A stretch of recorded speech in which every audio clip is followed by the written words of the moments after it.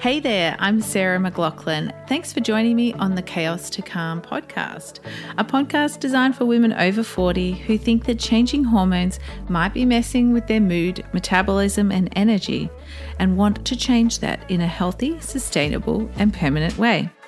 Each episode will explore topics related to health and wellness for women in their 40s, like what the heck is happening to your hormones, what to do about it with nutrition, lifestyle, and stress management, and inspiring conversations with guests sharing their insights and tips on how to live your best life in your 40s and beyond.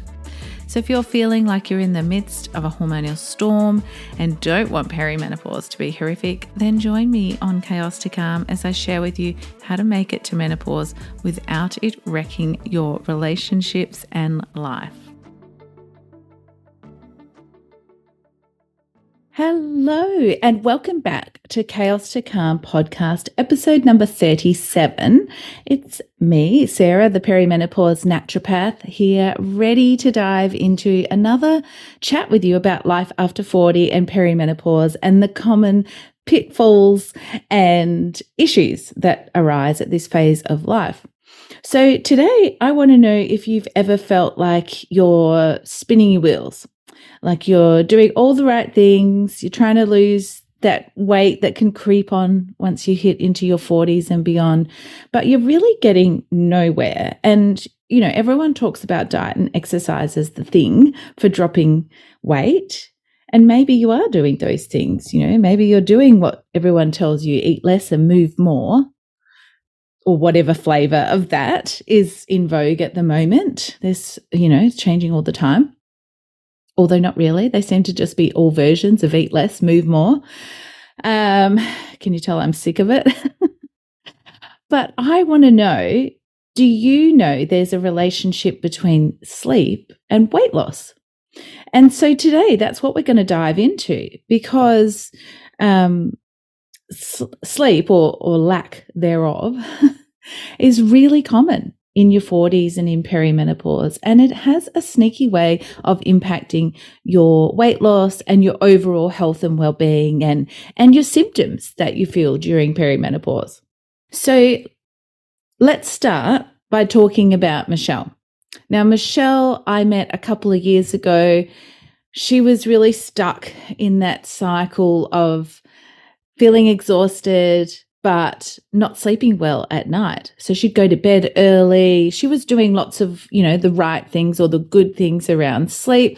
But once she was in bed, it was eyes wide open, clock ticking, mind ticking away. I bet that feels familiar for lots of you as well.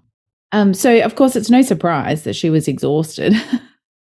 Falling asleep was really difficult for her. It might take anywhere from 10 minutes to 2 hours. She never knew what the night was going to hold when she hopped into bed there.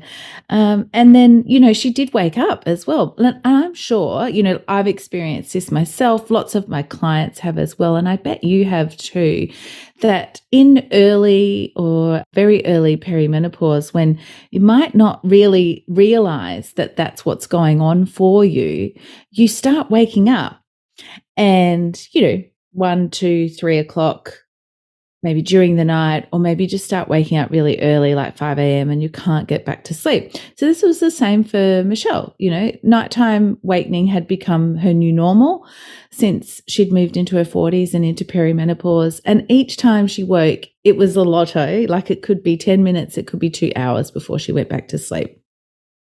So even though she was going to bed pretty early, about 9:30, 10, she wasn't getting enough sleep to sustain her mental health and physical health there as well. So in the morning, she was just feeling wiped out and totally unrefreshed. So, you know, you might be thinking, well, what does Michelle's sleep struggle have to do with perimenopause? You know, it's part of perimenopause, but what's it got to do with losing weight? Yeah, Michelle's story is a classic example.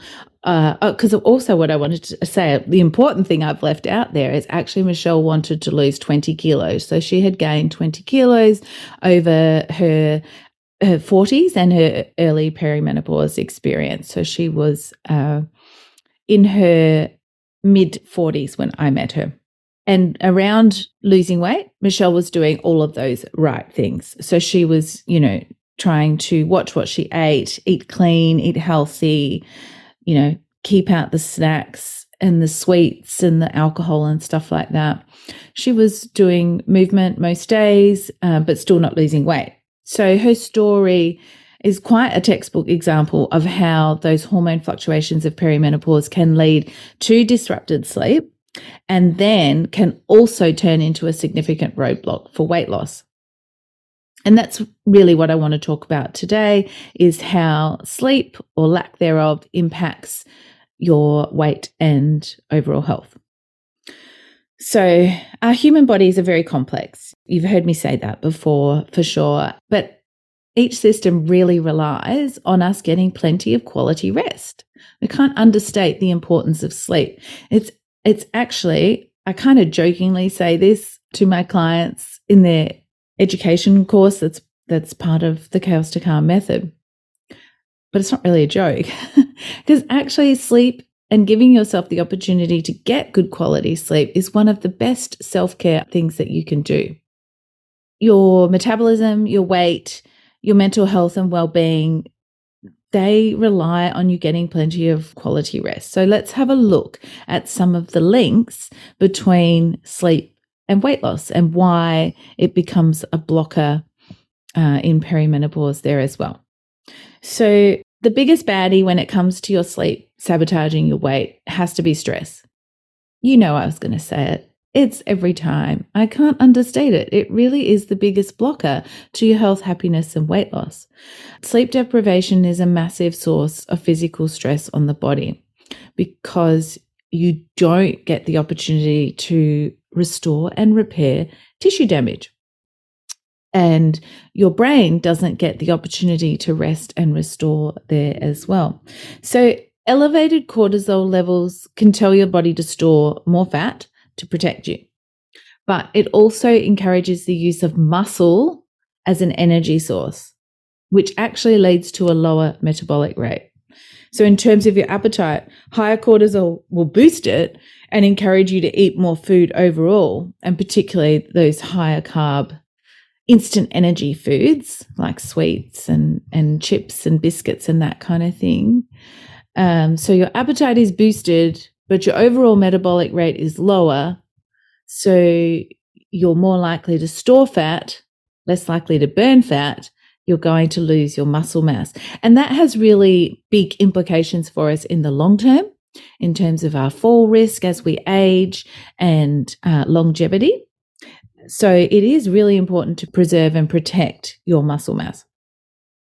So there's been studies done on this. And so there was one study that found in people attempting to lose weight, the participants that got only 5.5 hours of sleep per night, which it doesn't sound like much, but I bet for lots of you, that's actually probably what you're getting, around about that.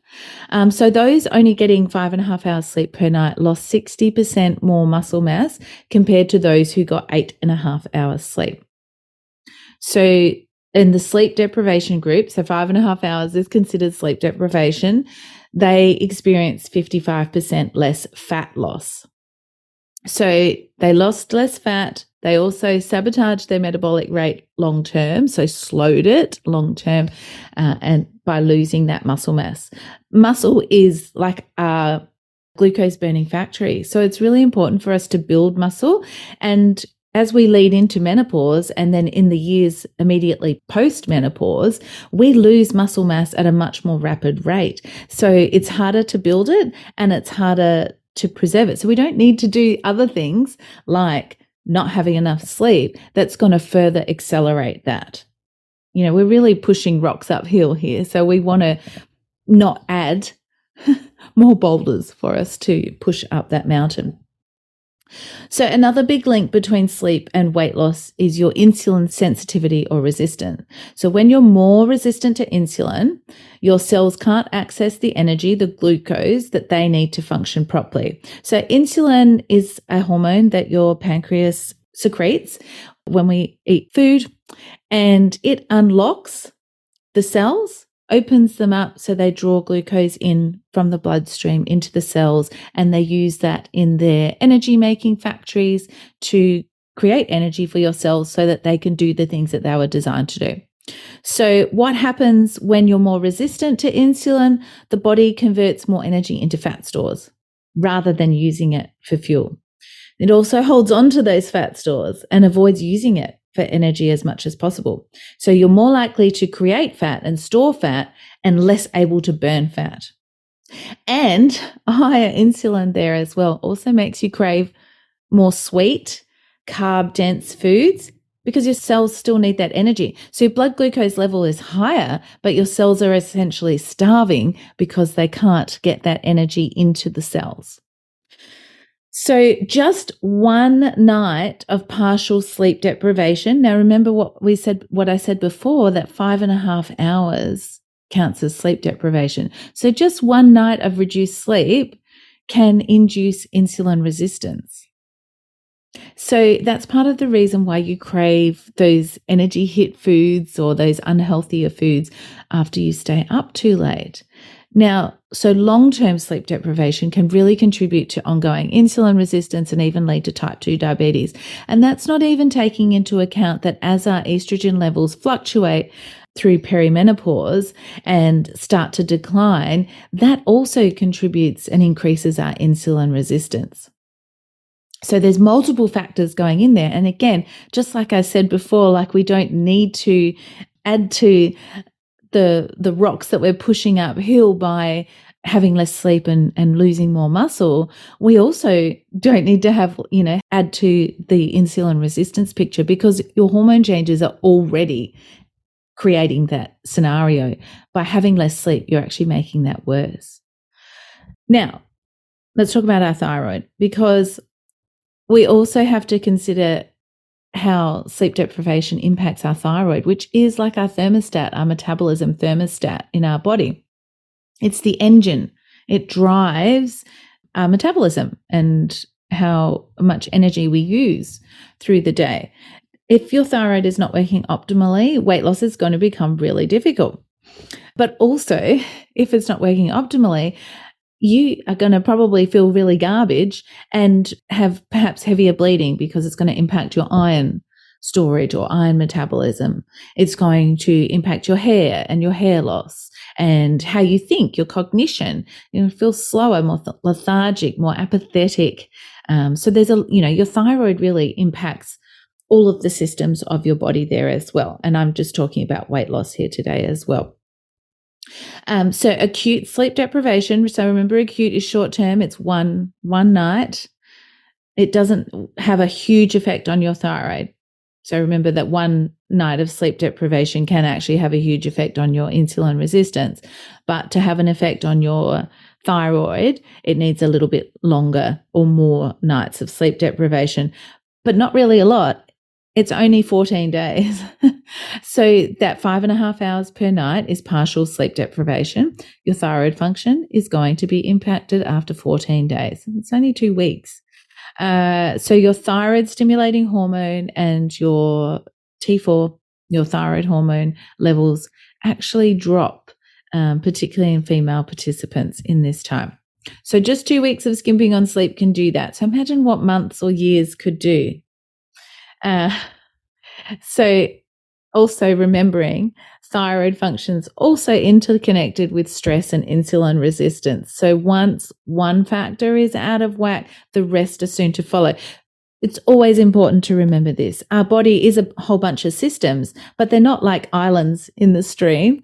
They are all interconnected and interrelated and impact each other. So imbalance or dysfunction in one will, if not immediately, eventually impact others. All right. So sleep and weight loss resistance go in hand. But I want to know if how do you implement this knowledge so you can release that weight? First up, I want you to remember that sleep is one part of the puzzle pieces. If you're not doing the other basics in terms of eating plenty of nourishing whole foods, managing your stress, building muscle mass and your strength, getting some extra Zs is not going to make, 10 kilos or 20 pounds for my overseas friends vanish magically overnight. It's just not, and that's the thing. There is no instant magic wand, quick fix, pill, powder, potion that's going to do this for you. Your body needs to be supported and nourished. It needs help adjusting to the hormone fluctuations and changes of perimenopause. One thing is not going to do that. Your health and how you feel is a sum total of your genetics and your food that you eat and your lifestyle and those basics like getting your fresh air, getting some safe sun exposure, drinking plenty of water, eating nourishing, wholesome foods most of the time, avoiding alcohol. I could totally go sideways here on this thing that I heard about the other day, which made me laugh because it's called 75 Hard. You might know about it. And I was reading through it and I was like, that is so interesting that people feel like it's a hard thing or something that they can, focus on and do for 75 days. I looked at it and I was like, it's literally how I live my life each day. And the things that I encourage my clients and women to do to look after themselves and their health. So I guess it's just another thing that people want to do, but it really plays into that diet mindset and diet culture that we seem to have where we focus on doing things for a period of time. We do all or nothing and not working out what that balance, that healthy balance is for us for long-term health and well-being. And so I guess that's what I'm saying to you here is that there's multiple puzzle pieces. There always is. There's multiple factors underlying what's going on for you. This is one part of it. It does have a big impact, so it's important. It is a really big key to get in place. You do want to set up your sleep so that you can have or be working towards that supported and nourished body. So what else can you do? I think I might have hinted at it, but I'm going to explicitly say it to you. Sleep enough hours. Give yourself a fighting chance at getting somewhere between 7 and 9 hours. If you're really busy, physically active, or you've got a chronic or underlying health condition, you might need more than 9 hours. I don't make the rules and just tell you how they are. So you can try and deny, but please do tune into what your body needs. So you want to give yourself a fighting chance to get enough hours. If that means that that your sleep is broken, or maybe that your brain or your body's going to wake you up at 5 a.m., you're going to need to go to bed earlier.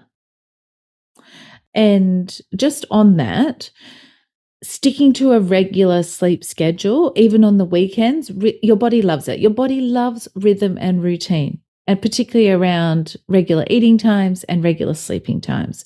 So even on the weekends, try not to stay up too late, try to go to bed at a similar time, and you'll probably find after you hit into your 40s that even if you want to sleep in, you're probably still going to wake up at the similar time each day. And another thing I want to say as well is about sleeping the right hours. So a lot of women come and tell me that they don't go to bed till after midnight, 1 a.m., maybe everyone wants to have some solitude and alone time, so they stay up later and later, but then, you're potentially just scrolling on Netflix or social media in that time as well. So it's not particularly quality alone time, is it? But what I want you to know is that I always say an hour of sleep before midnight is actually worth 2 hours of sleep after midnight. So, and research actually supports me. So I'm not just some random thing that I'm making up, but earlier to bed can help you live longer compared to those that stay up later. Now, the reason that I say I want you to go to bed well before midnight and get some sleep in before midnight is because you want to have a couple of sleep cycles in before your cortisol levels naturally start to rise around 2 a.m. So I recommend my clients are asleep by 10:30 most nights of the week. And if you can, the earlier, the better there, so that you get those 2 sleep cycles in before 2 a.m. Now, and there's a whole nother blog here on podcast on cortisol and its natural rhythm. But if your cortisol is elevated or dysregulated, you might find that you're waking up around 2 a.m. or 3 a.m. and having a hard time getting back to sleep. It's like it can be, it's not the only reason, there'll be others, but it could be that your cortisol is actually elevated and dysregulated. So your cortisol rises in the early hours of the morning, to keep your blood sugar levels up and to help you get up and out of bed and to wake up. So if your stress levels are high and your cortisol levels are high, that'll start to rise earlier and be higher at 2 a.m. than what it should be. So sleep hygiene is, of course, really important, and there's lots of information around about sleep hygiene. I'm going to give you a quick summary now. So sleep hygiene is all about signaling to your brain and your pineal gland that it's evening, it's time for sleep. So this is where we want to minimize that blue light that comes from digital devices and your TV and that stimulation.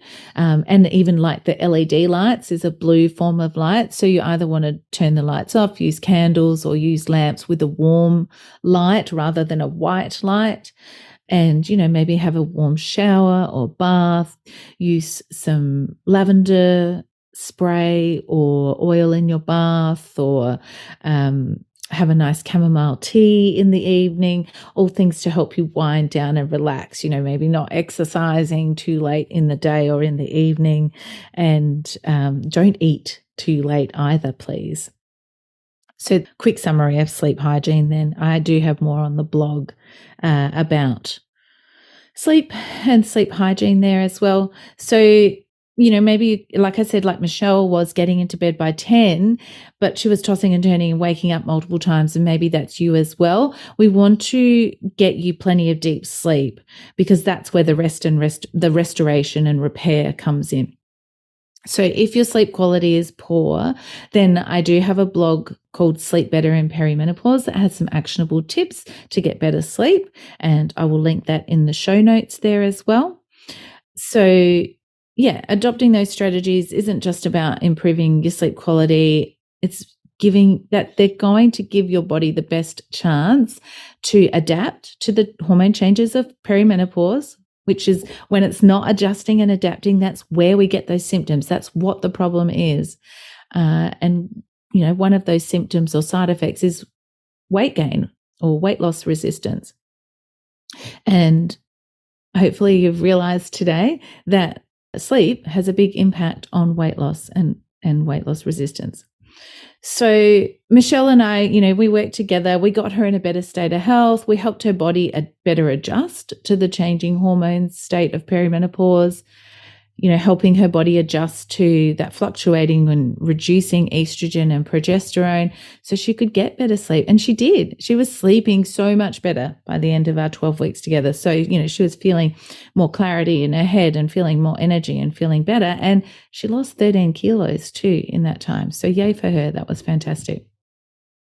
So just to recap before we finish up today, sleep or lack of sleep, and even just one night of reduced sleep. So remember, we're talking about sleep deprivation as being just less than 6 hours, can increase your insulin resistance. So increase your fat storage, reduce your fat burning, increase your muscle loss. All of those things contribute to weight gain or not being able to lose weight, regardless of how much exercise you do or, eat less, move more. And the other thing as well is that lack of sleep will impact your thyroid, your overall energy and well-being and metabolism, and your perimenopause symptoms there as well. So it is really important, giving yourself that chance to get between 7 and 9 hours sleep per night. Working on your sleep is the greatest self-care gift that you can give yourself and those around you as well, because you're going to be a lot less irritated and snappy with a bit more sleep under your belt there as well.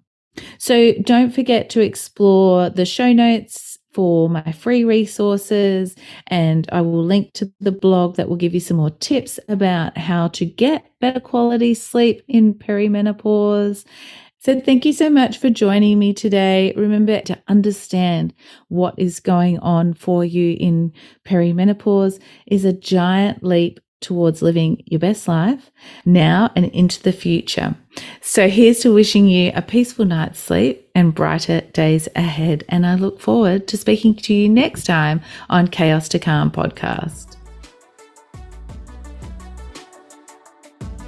It's really common for women over 40 to experience the chaos of changing hormones, mood, metabolism, and energy.